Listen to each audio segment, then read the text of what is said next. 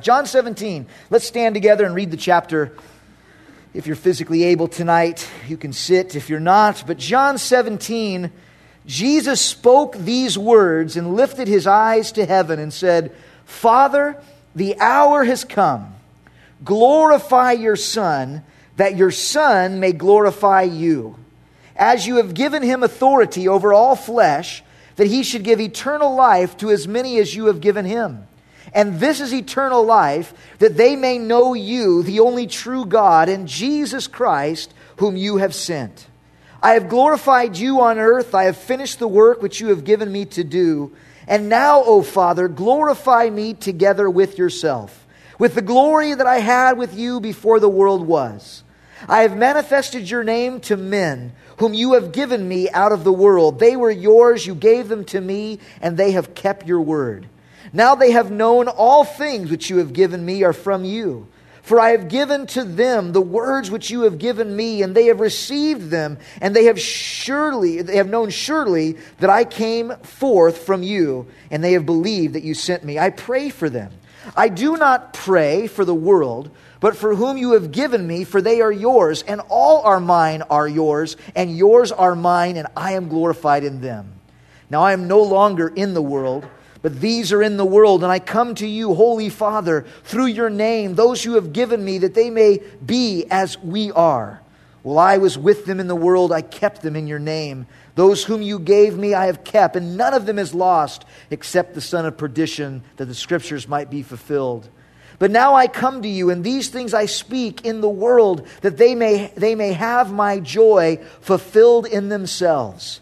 I have given them your word, and the world has hated them, because they are not of the world, just as I am not of the world. I do not pray that you should take them out of the world, but that you should keep them from the evil one. They are not of the world, just as I am not of the world.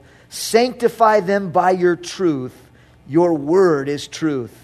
As you sent me into the world, I've sent them into the world, and for their sakes I sanctify myself, that they may be sanctified by the truth.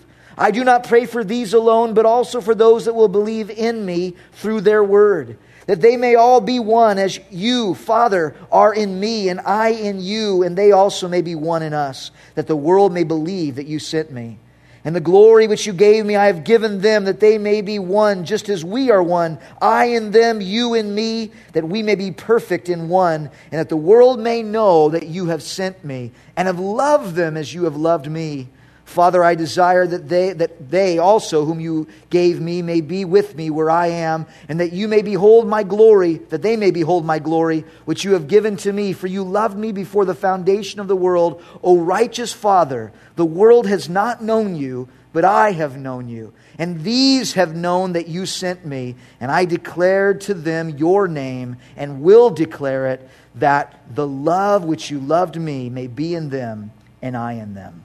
Father, as we take a few minutes tonight to consider this prayer of yours, that you cried out to your Father in heaven, Lord, so instructive for us that are disciples. So may our hearts be open tonight to your truth. I thank you so much for every precious person that is here tonight, those that are watching online at home. Lord, may we be like you by the time we have in your presence tonight. And we pray this in Jesus' name, amen. Amen. You may be seated. We are rapidly coming to the end of this series, Being Discipled by Jesus. A series where we're looking not at the words that Jesus spoke to the multitudes, not the words that he spoke to the Pharisees and Sadducees, but those specific times he sat down with his disciples. And he taught them how to be light and salt in a lost and dying world. We looked at the Sermon on the Mount, where Jesus told them to get on the narrow path and stay on, and again, live it out in the community and the culture in which God had placed them.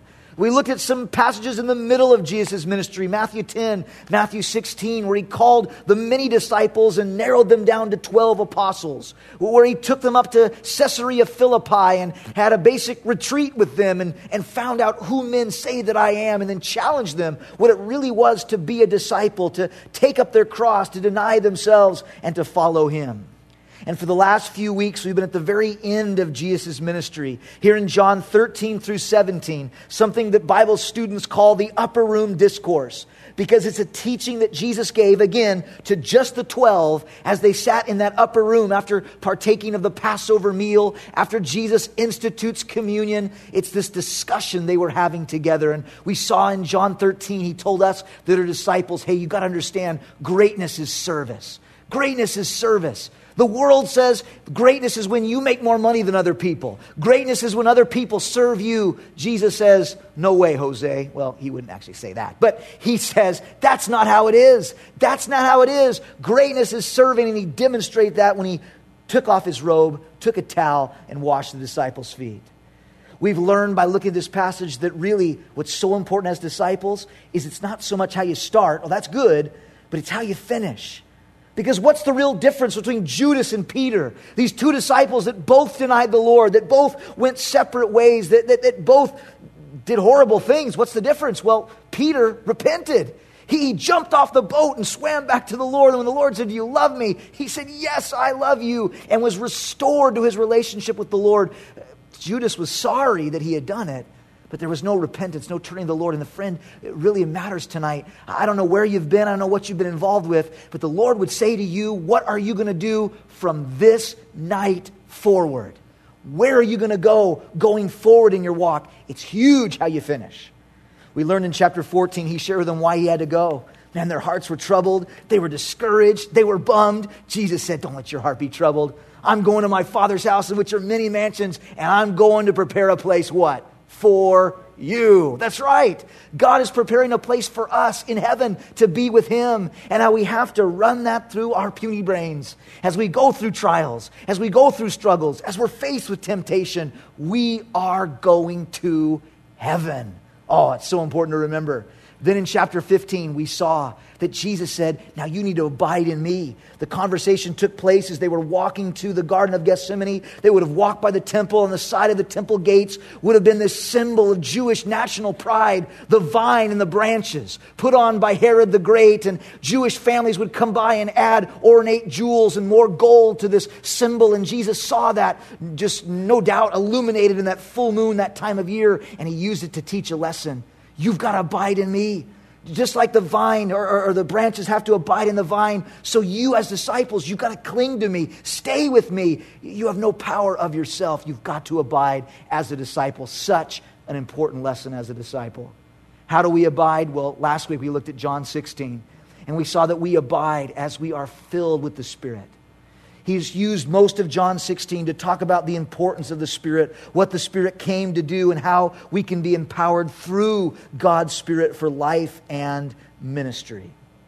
Well, we come to one more secret of life and ministry that Jesus shared in this upper room discourse as we get to John 17. And that was, we see as a disciple, the need to spend time in prayer. The need to spend time in prayer. And by the way, this is the real Lord's Prayer. You know, most people call the chapter in Matthew chapter 6, the chapter of the song that we sang during our missions offering tonight is based on, Matthew chapter 6. They say, well, that's the Lord's Prayer. But when you really get technical about it, what Matthew 6 is it's a response to a question by the disciples. The disciples were blown away by Jesus. No doubt blown away by his ability to heal. No doubt blown away by his ability to teach. But they never asked him, teach us to preach. Teach us to heal. You know, how do you do that? In Jesus' name. They never asked that. They wanted to know, man, your prayer life is something else. How can we pray? And so in Matthew 6, we have Jesus teaching the disciples to pray. But it's not really the Lord's Prayer. It's the disciples being taught to pray. If you want an example of Jesus praying, the best example is right here in John chapter 17. It's an example of Jesus' personal prayer life. And one of the things I love about reading through John 17 is it gives me a real insight of what Jesus is doing right now. You Bible students know that one of the things that Jesus does in heaven is he makes intercession for you and I. He's praying for us. And what does that look like? What does it look like, Jesus in heaven praying for you and praying for me? I don't know. But I think we have a real indication here in John 17 of what Jesus looks like and sounds like as he prays for you and as he prays for me. This prayer in John 17 is a great picture, and it's also a great pattern. Notice this very simple outline of John 17. It'll be up on the screen for you. We see in the first few verses that Jesus prays for himself. He's praying for himself. He's praying for the things that he needs to finish this last step, this last season in the life and the ministry that God had given to him. And then he spends the rest of the prayer praying for others, praying for his disciples that he had poured into and ministered to over that 3.5-year period of time. And then at the very end, he's praying for those that would come to faith through their ministry. So in essence, he's praying for us because we down the line have come to the Lord through the ministry of the apostles. He prays for himself and he prays for others. And Bible students, I want you to notice that. I want you to notice that because sometimes we're taught. Sometimes we feel like it's unspiritual to pray for yourself. You know, if you're real spiritual, well, then you would only pray for the needs of orphans in Uganda.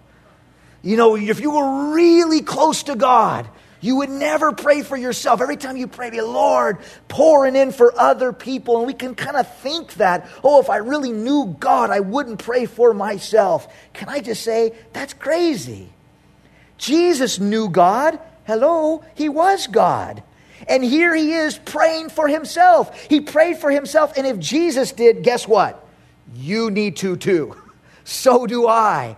I need help. I need God's wisdom. I am so lost without it.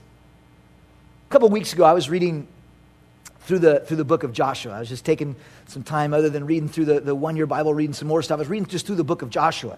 And I was so struck by how it seems like how well the children of Israel did entering into the promised land was directly tied to whether or not they prayed.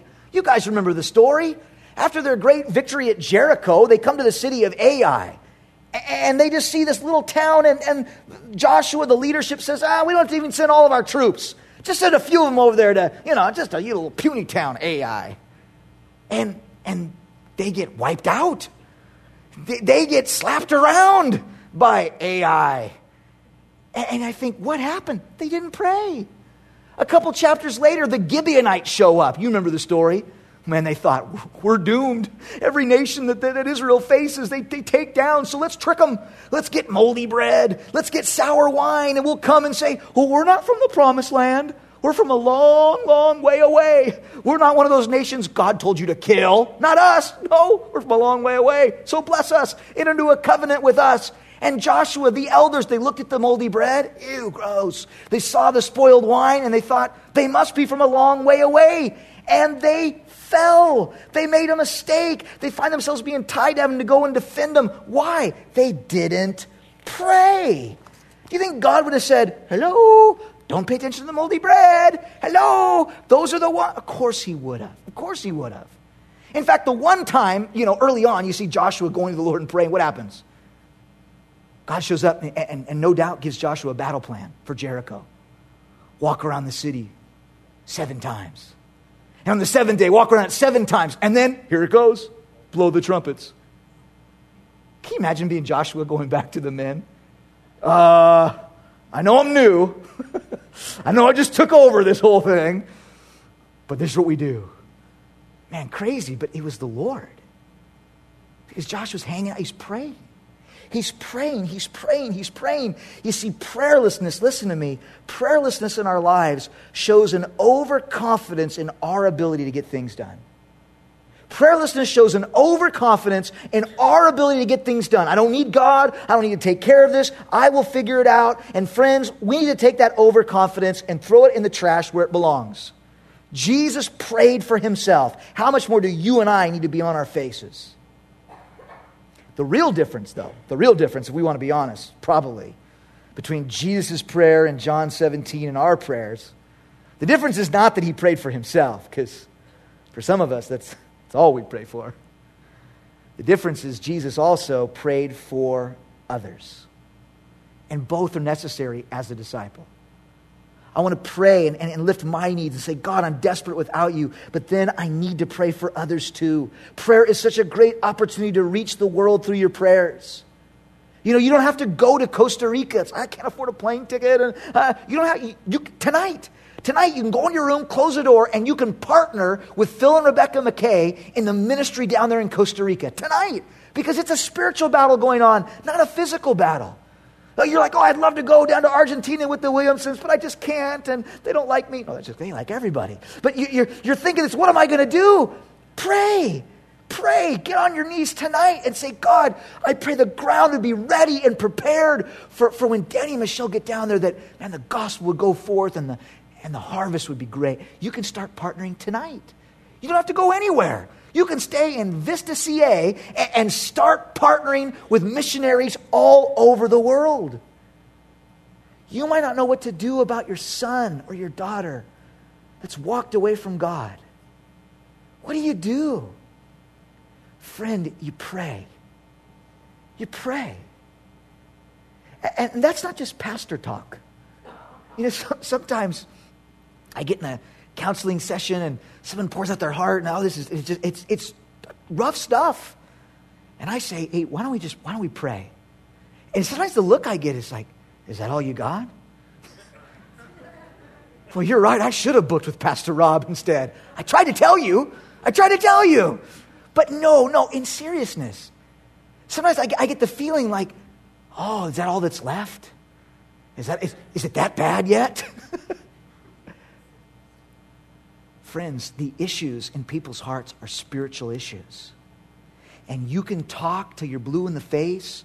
I can give you some handy-dandy, cool little saying. That won't matter a hill of beans. But the spiritual battle takes place in the realm of prayer, as you partner with God and do ministry again through the avenue of prayer.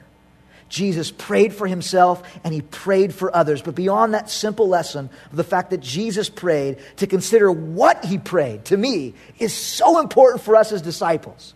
What he prayed for, because what he talked to God about, what he was doing, and what he wanted to see happen, it challenges me as what God wants me to be about as his disciple as well. Notice this, 5 things tonight. Oh, again, I know, as I said this with each of these chapters, you Bible students, I know. Oh, we could spend weeks just in John 17. I know that, I understand that. That's not the point of this series.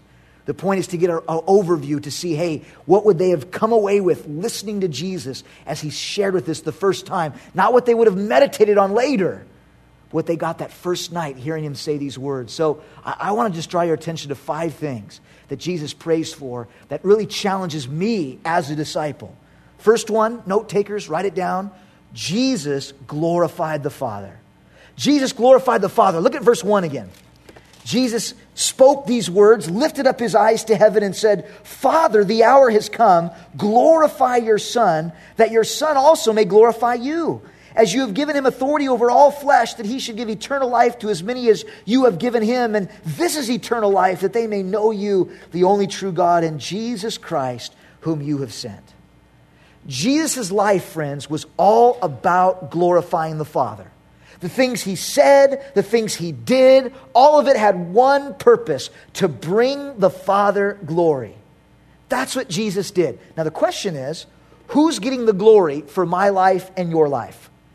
I mean, as we learned on the Sermon on the Mount, do people see your good works and glorify your Father in heaven? That's good. Or do they see you and think, wow, they are so awesome, they are so radical? Do they start singing your praises? Friends, the reality is, it shouldn't be hard for God to get glory from your life. Why do you say that? Because 1 Corinthians chapter 1, in the first chapter, Paul says, but God has chosen, you know it, the foolish things of the world to put to shame the wise. God has chosen the weak things of the world to put to shame the things which are mighty. You see, you and I are part of this family, part of the equation. And God told you why he picked you. Because you're foolish. That's why. That is why. And the more you embrace that and understand, you don't have to act foolish, but to just embrace that and go, hey, God didn't get a good deal when he got me. I got the good deal. when you embrace that, God's going to get the glory from your life. I mean, people say to me, it's amazing what people actually say to pastors, but people say to me all the time, why does God bless your life? With this confused look on their face. I'll be speaking at a camp or at a conference, and whether it's another pastor, why does God bless you? And they start asking me questions. Who's your dad? A drug dealer currently in prison. Oh, that's not good. Oh, where'd you go to school? What seminary did you graduate from? Oh, I went to CCBC. 2 years at the finest Bible education on the planet. What? CCBC? What? What church were you trained at? Vista. Yeah, Vista. That was it. Where? Vista. Who is your pastor? That guy right there. Right there. There he is. Sorry, Pastor Rob, they're not impressed. They just go, well then, why? Because I'm a foolish thing that God chose to use. That's great. You see, I serve a great God. I serve a great God. I'm loved by a God that's so great, His greatness consumes my weakness and my foolishness, and His glory actually shines through. You see, embrace that. The problem is we love people to think of ourselves more highly than we ought. We want others to think of us as well, and when they don't, we're offended. We try to convince them that we're something. Just drop the act. You're weak and a fool. Merry Christmas. So am I. So am I. Give God the glory. Give God the glory. Who's getting the glory from your life? Who is it, friends? It should be the Lord. It needs to be the Lord, disciples. It needs to be the Lord. Jesus glorified the Father. Secondly, note takers. Secondly, Jesus finished the work which God gave him to do. Look at verse 4. He says, I've glorified you on earth. I have finished the work which you have given me to do. And now, O Father, glorify me together with yourself, with the glory which I had with you before the world was. Jesus says, I have finished the work that you have given me to do. Now, this challenges me in a couple of ways. Number one, ask yourself, what is the work God has given you to do? Not the work man has given you to do. I mean, we all have jobs and responsibilities that we have to do, things that we have to get done. But what has God put you on this planet to do? That to me is one of the joys and excitements of Christianity. God calls this thing called the church a body. And we have different roles and different responsibilities. And one of the exciting things of Christianity is to discover, what has God called you to do? I'm constantly challenged in this because I look at the scriptures, and one of the things that's always challenged me is that Jesus never seems to be accused of being busy. I mean, he accomplished more than we ever will. But you never read of someone saying, I know you got just 2 minutes, but can I have 30 seconds of those 2 minutes? And I point that out because people say that to me all the time. And the sad thing is, it's not that it's not true. Sometimes I'm like, no, I have a minute and a half. And yes, you can have 30. Go, speak. And then I think, is that right? Is that okay? Lord, what have you given me to do? Now, I don't think that means that when you're doing what God has called you to do, you won't be busy. People say, God will never give you more than you can handle. Really? What verse is that? Well, listen, I know in 1 Corinthians 10 it says that God won't tempt you beyond what you're able, but in all ways will give you a way of escape. Friends, God seems to pile on more than I can take all the time, so I'll cry, help, Uncle, I need you. But there's a difference between being busy and having to be dependent on the Lord and being burdened. See, Jesus said, come to me, all that you that are burdened and heavy laden, and what? I will give you rest. What is the work that God has given you to do? The next question then is, have you done it? Have you finished it? Have you done what God is calling you? Are you doing what God has called you to do? Aren't you glad Noah finished the work that God had given him to do? I am. I mean, how many times do you think Noah was like, no, this is too big. How big? What boat? How many of us have been like, that's it. I can't take it, Lord. You're hard to work for. I'm glad he finished the boat. And if you don't get it, all of us tonight should be glad he finished the boat. No boat, no you. Understand how that goes? Aren't you glad Jesus finished the work that God gave him to do? Oh, man. I'm so glad there in the Garden of Gethsemane when Jesus prayed, Lord, is there any other way? That God didn't say, yeah, let's let Jason try it on his own. Okay. No. I'm so glad Jesus finished the work that God gave him to do. Friends, as a disciple, we need to learn from Jesus. What has he called you to do? Are you doing it? Have you finished the work that God has given you to do? Are you in that work in your life that God has called you to do? Are you playing the role that God has for you in the body of Christ? Jesus glorified the Father. He finished the work that God gave him to do. Thirdly, Jesus manifests God's name to the disciples. Look at verse 6. Verse 6, it says, I've manifested your name to the men whom you have given me out of the world. They were yours, and you gave them to me, and they have kept your word. Now you have known all things which you have given me are from you. Jesus said, I've manifested your name to the disciples. To the Jewish people, a name was more than something that parents thought was trendy. A name represented a whole personality or a character. And when it's applied to the Lord, we understand the importance of the word and the name the Lord puts onto it. David wrote in Psalm 20, verse 7, some will trust in chariots and some will trust in horses, but we will trust in the name of the Lord. I love that. It's kind of like we were talking about on Sunday, for those of you that were here and not at the men's retreat. I mean, God calls us to do some crazy stuff sometimes. He wants you as a man, as a woman of faith, to obey, even when it doesn't make sense, friends. He will do that. He wants you to do what? Wait. Remember? Wait. He wants you to wait even when you don't like waiting.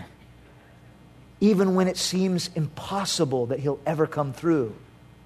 And the way you get through that is, again, you understand the name of the Lord, the character of the Lord. You weigh the impossibility of your circumstances with the possibility that God might not actually keep his word. And when you do that, there's no comparison. Because you're relying and trusting on the character of God and who he is.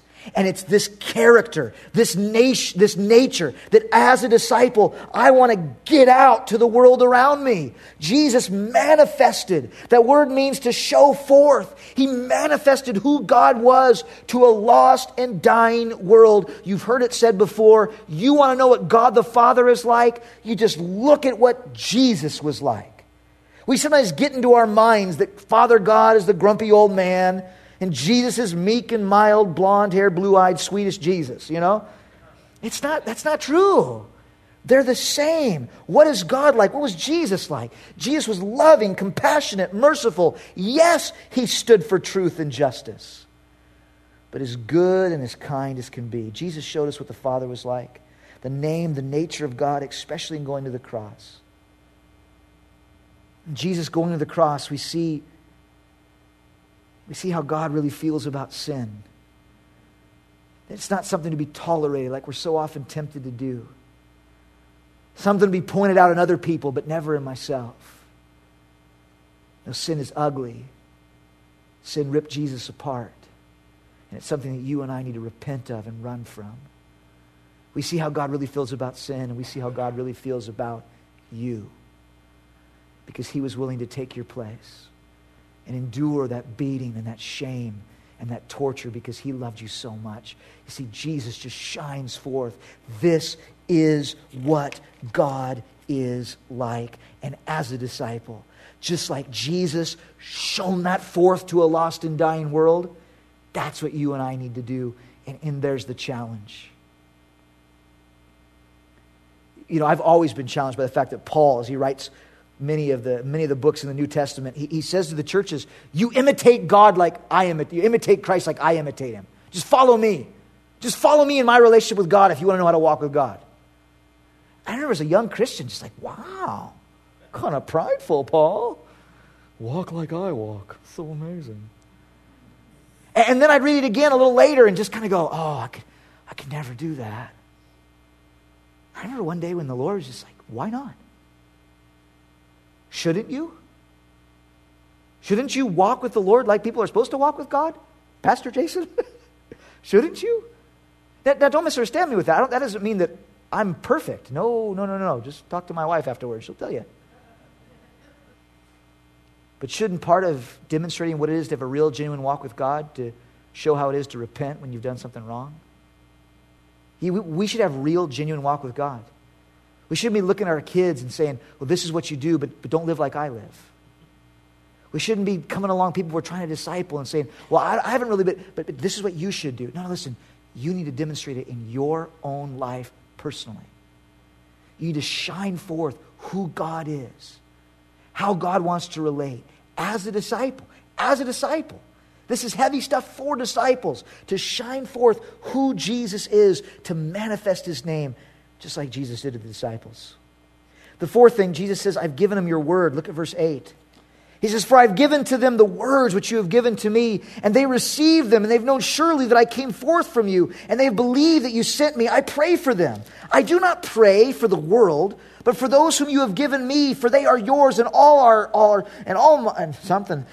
mine are yours, and yours are mine, and I am glorified in them. I'm no longer in the world, but these are in the world, and I come to you, Holy Father. Keep through your name those whom you have given to me, that they may be one as we are one. Well, I was with them, they were in the world, I kept them in your name. Those you've given me, I've kept, and none of them is lost, except for the son of perdition. The scripture might be fulfilled. But now I come to you, and these things I speak in the world, that they may have my joy fulfilled in them. And I've given them your word, and the world has hated them, because they are not of the world, just as I am not of the world. I do not pray that you should take them out of the world, but that you should keep them from the evil one. For they are not of the world, just as I am not of the world. Sanctify them by your truth. Your word is truth.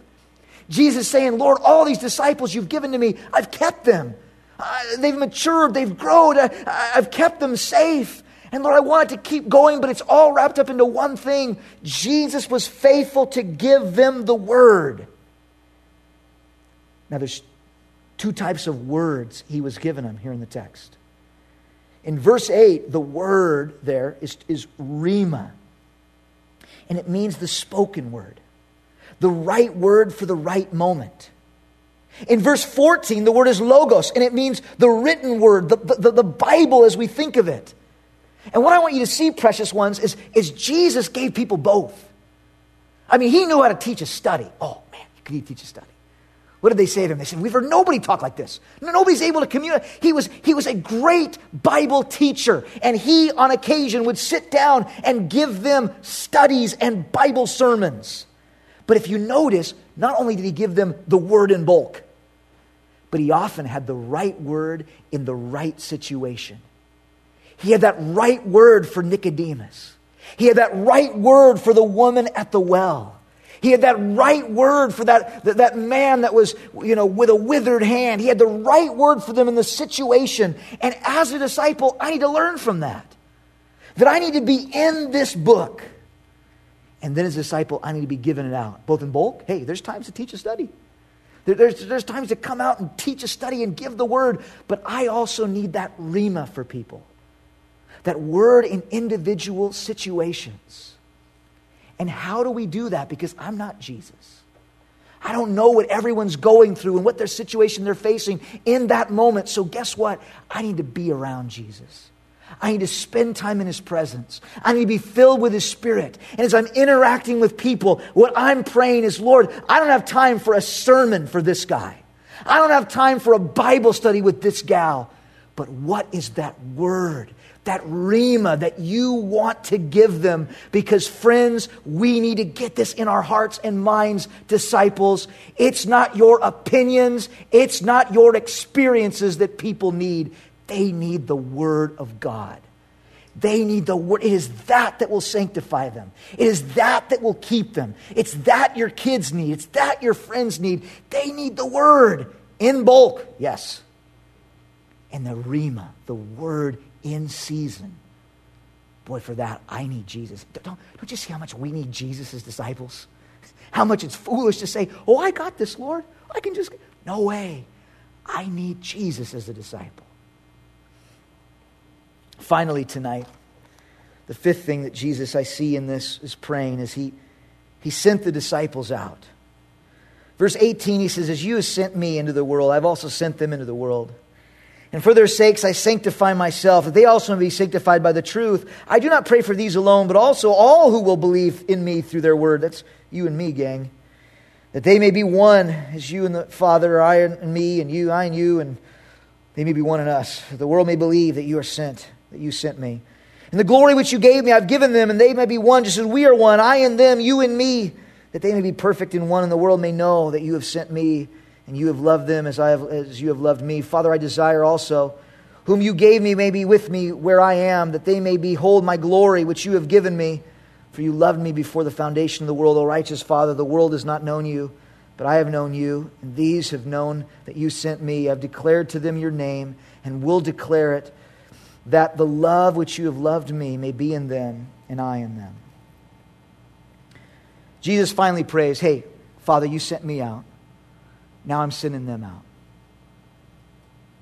He's prayed that, Lord, I've glorified your name. As disciples, we need to glorify his name. He's finished the work that God gave him to do. We need to discover and finish the work, be about the work God wants us to do. Jesus manifested God's name to the disciples. We need to be manifesting God's name to the world. Jesus gave out the word. We need to give out the word. And then Jesus found other disciples to send out. And I want you just to think that through for a minute before we're done tonight. Jesus took a risk with these disciples. I mean, a risk. I know we love to glorify the holy apostles, but we've talked about it enough.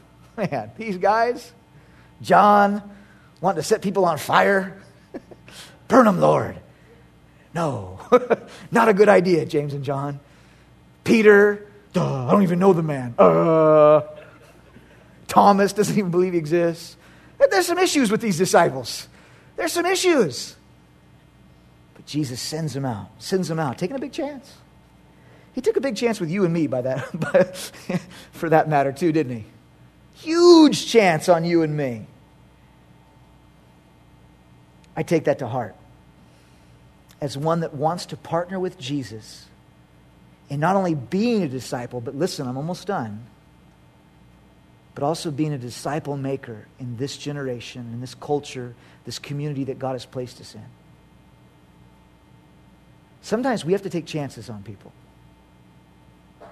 You know, in some churches, the only disciples that would have been allowed to serve would have been Judas. I mean, really think that through.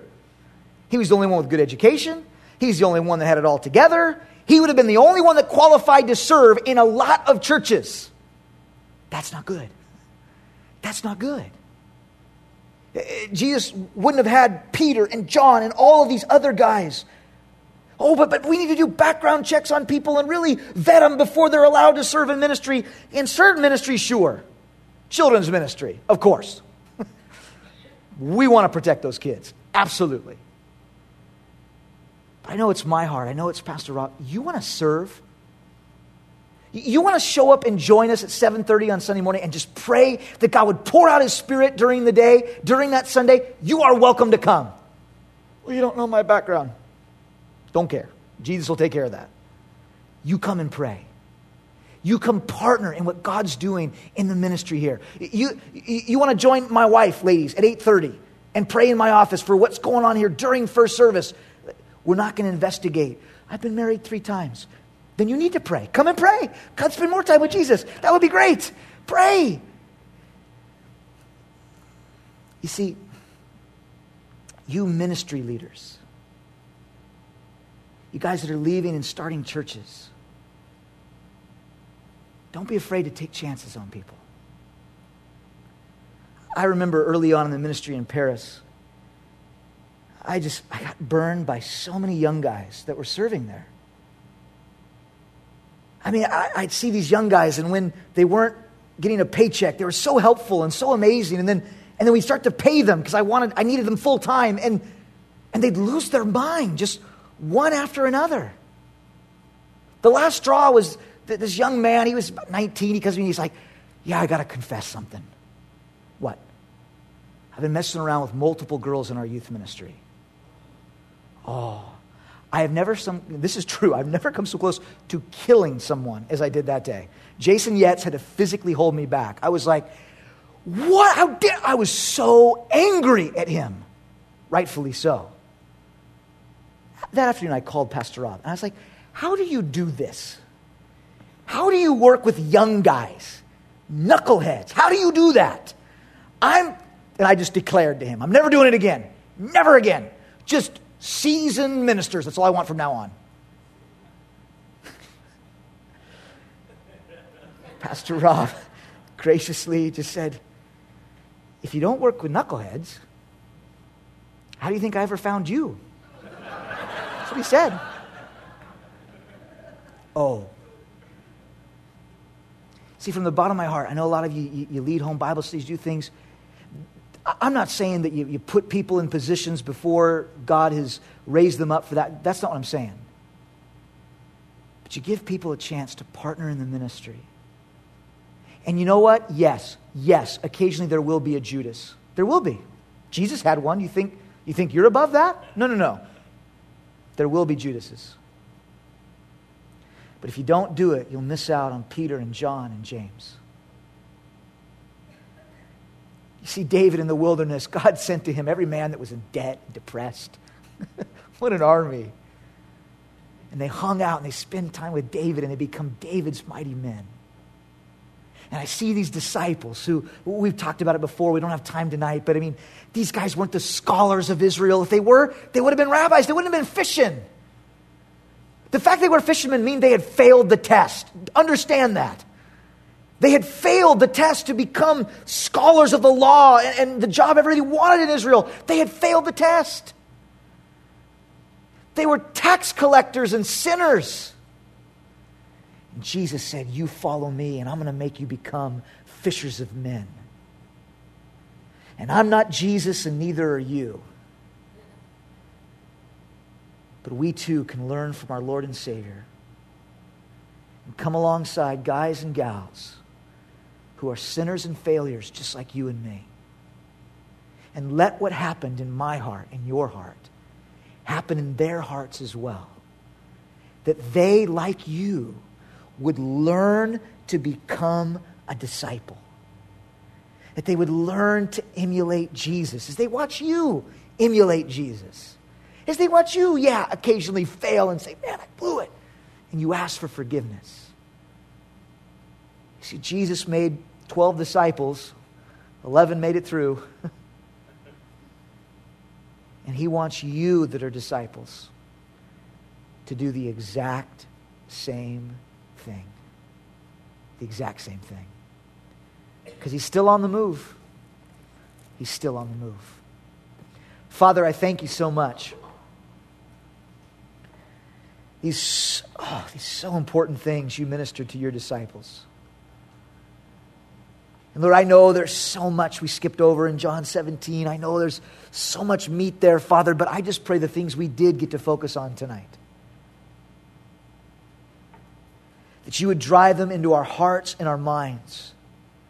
That God, we'd pray like you prayed. We'd pray for ourselves. We need it so desperately, Lord.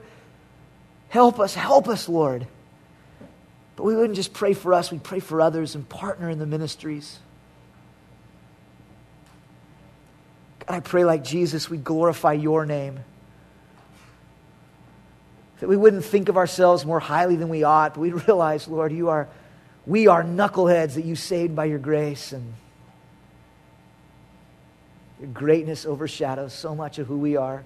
Thank you, Jesus. Lord, I pray that we'd magnify your name.